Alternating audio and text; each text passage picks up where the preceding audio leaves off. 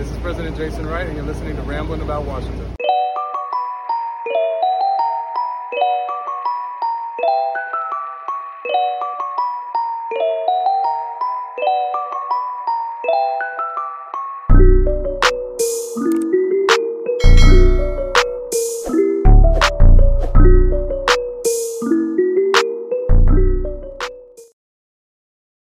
What's going on, Washington Football Nation? It's your boy Rio, and we are back with another episode of the Rambling About Washington podcast. As you can see with the colors and the tone of this pod, we lost yesterday. Today is Monday, September 27th, and our Washington football team laid an egg in Buffalo yesterday. I mean, I never expected a victory versus Buffalo, but to say that we would go up there and lose 43-21 and that score doesn't fully justify how terrible we looked yesterday is an understatement. But yeah, we lost by 22 points in a game where they probably should have scored 60, and the 14 points we put up in the first half came in a kind of fluky, wild, slippery slope of events where we got the luckiest long onside kick that I've ever seen. But we're going to get to all of that. But the main theme of today's show, the slump busters are back. Far too long here. We've been the medicine, the antidote, and the elixir for a struggling opposing team. If you need a fixer-upper, if you need a team to come absolve you of all the issues you've been having, come on down to Washington, because my entire life as a fan here, we've been slump busters. Whenever there's that stipulation that lies, this team has not been able to do this since. This quarterback has not been able to do this since. We've always fixed that issue for whatever team we were going to play. Josh Allen, 75, 79 quarterback rating. He comes in and gives us a 130. He almost passed his first 2 weeks combined in quarterback rating yesterday.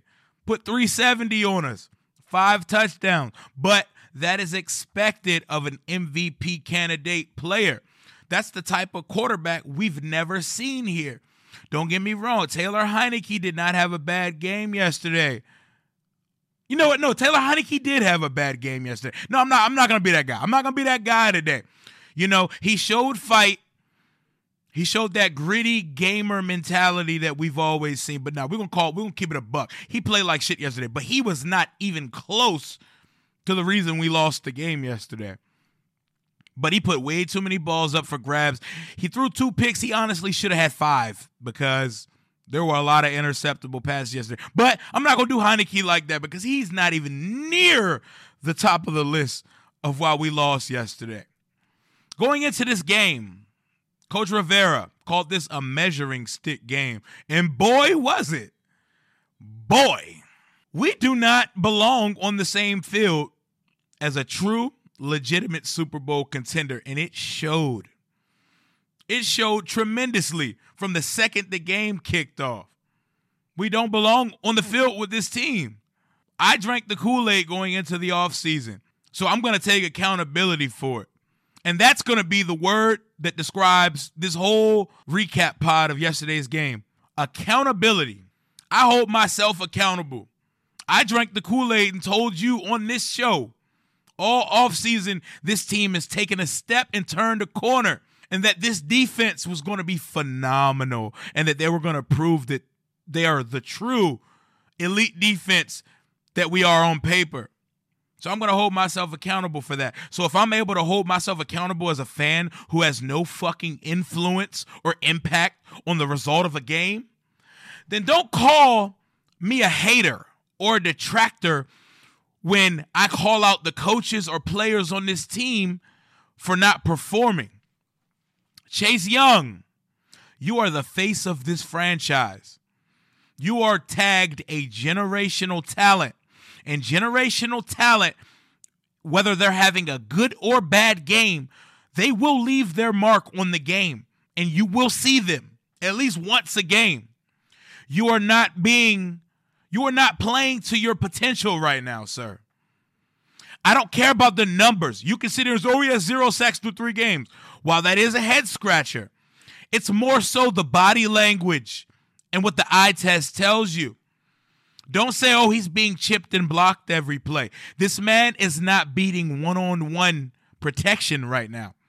He's still going in with no pass rush plan, and he's still trying to replicate what he did at DeMatha in Ohio State, which is I'm going to out-athlete every tackle in front of me, and that is not going to cut it or work in this league. You need to add something to your arsenal, because there is no reason why Chase Young looks like Ryan Kerrigan and only falls into sacks rather than goes and gets them. Him and Montez Sweat both need to be held accountable. Even more so, our coordinator, Joe Greg Manusky Del Rio.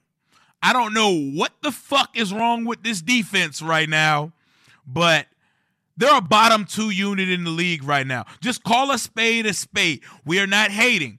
Do I think Chase Young is a bust? No. Do I think Jack Del Rio should be fired? Hell no. Jack Del Rio's a defensive mastermind, but right now, the smartest guy in the room shit is not working. It's not working at all.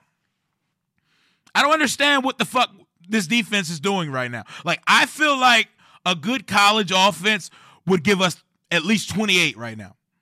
I don't know what to say. The secondary is bad. The linebackers are terrible. Don't point to the stat sheet and say, oh, Holcomb had 14 tackles. He had a good... No, he can't cover. John Bostic is the scum of the earth for the linebacker position. And Jamin Davis needs to be on the field more. I don't care if he's out there fucking up. You cannot get worse than John Bostic at the Mike Backer position on our defense. I don't want to do that Dwayne Haskins shit where we have to congratulate every base level play Jamin Davis makes because he's not playing up to his draft position as the 19th pick in the NFL draft. You know, that same draft position where we bypass trading up a few spots for the Mac Jones or Justin Fields of the world. You know, I need to see Jamin on the field often. And the most accountability on this defense is it just has to stand on the defensive front. We've been told every day throughout the entire offseason, Washington has the most formidable front in the league. Washington has the most sound front in the league. How is anyone going to pass the ball on Washington? Let me tell you something. Everybody can pass the ball on Washington. Shit, Bishop Sycamore might pull up to FedEx Field and put 30 on Washington. I do not understand what is going on with the defense.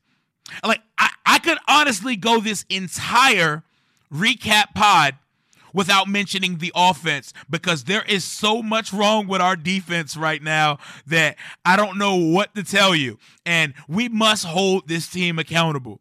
Don't tell me, because I am a fan ambassador, that I cannot be honest. I cannot be forthright, and I cannot hold this team accountable. Yesterday, that shit was despicable. For the third week in a row, the opposing team's offense moonwalked the ball right down the fucking field on us with no resistance at all. Easy. Justin Herbert and Josh Allen are top-notch quarterbacks.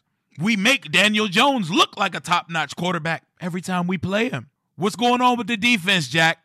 I'm not sure what's going on, but there needs to be adjustments because we're approaching week 4 and we already feel like we're in code red mode because we still have the likes of Matt Ryan, Patrick Mahomes, Tom Brady, Russell Wilson, and Dakota Prescott twice. So it's just an uphill battle from here.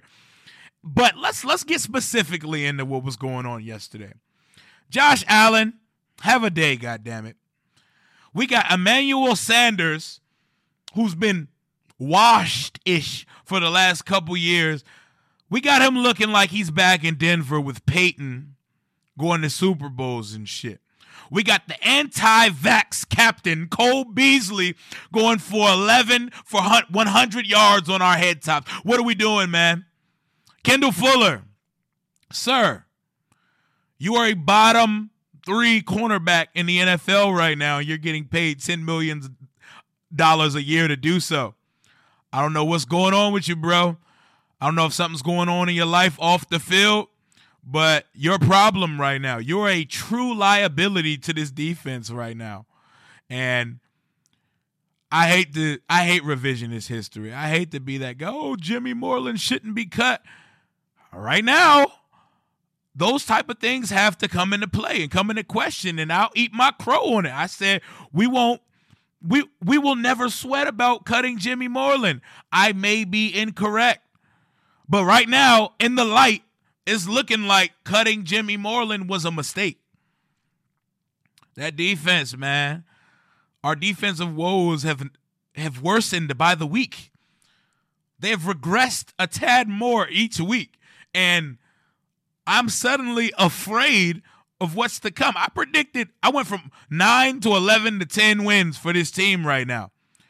This team, at this current juncture, 3 weeks into the season, this is not a good football team. This is not a playoff football team. But honestly, 3 weeks do not tell you whether a team's a playoff team or not. But you can read the tea leaves and you can see through the context if you pay attention to how we're playing right now. Let's move over to the offensive side for a minute. If it was not for an otherworldly screen pass touchdown from Antonio Gibson and Taylor Heinicke just running for his life and making plays on the run, like, it was very possible that we would score 0 points yesterday. We couldn't sustain drives.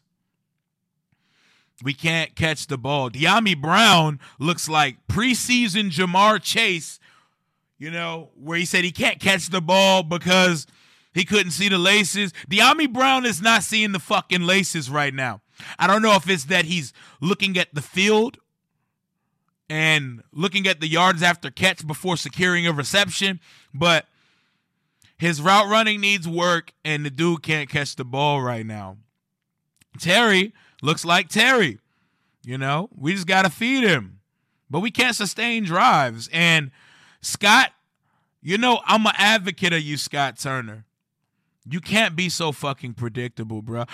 I can predict when we're going to run duo or run a dive every possession. But overall, I'll say Taylor Heinicke's performance, I'm going to give him a D+. He still showed us the moxie, the gamerness, but he has a very low-level NFL arm, and it shows. When he stood strong, he stood poised in the pocket, but when you throw these ducks all day long versus a good defense and some tape on you, that's just not going to keep flying. And ultimately, I still like Taylor Heinicke. We know the vibes. We know what time it is when the offseason comes next year. A quarterback has to be acquired somehow, some way. And the way we look through 3 games this season, it's not out of the realm of possibility that we organically acquire one. And we're picking high in the draft thing. But I'm not going to do that. I'm not going to write us off.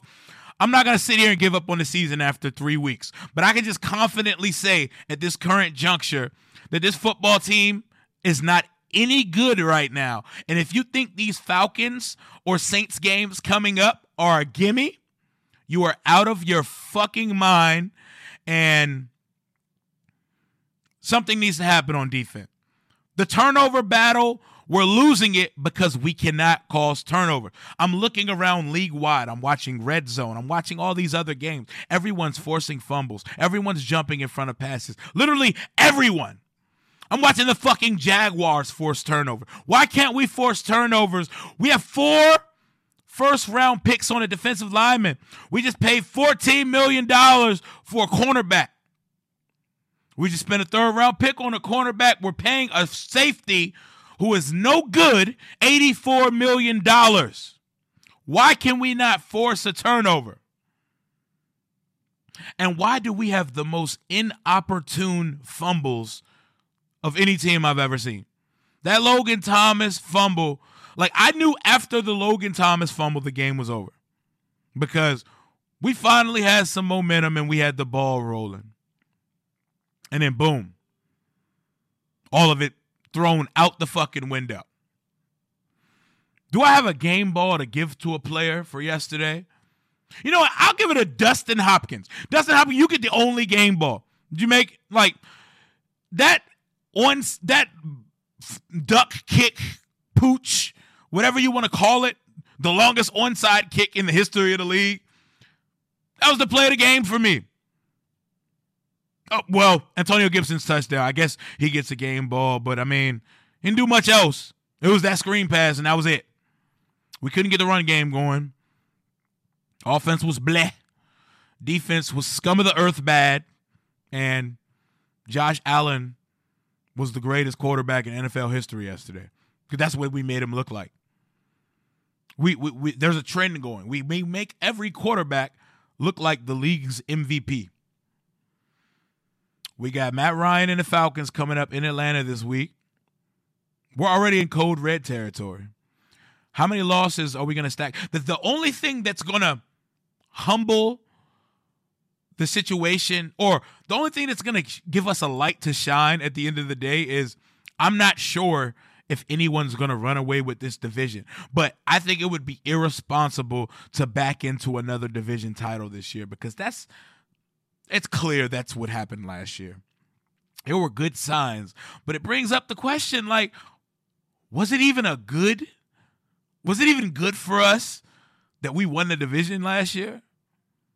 I don't know. Maybe this is just woe is me territory following such a depressing and miserable fucking loss.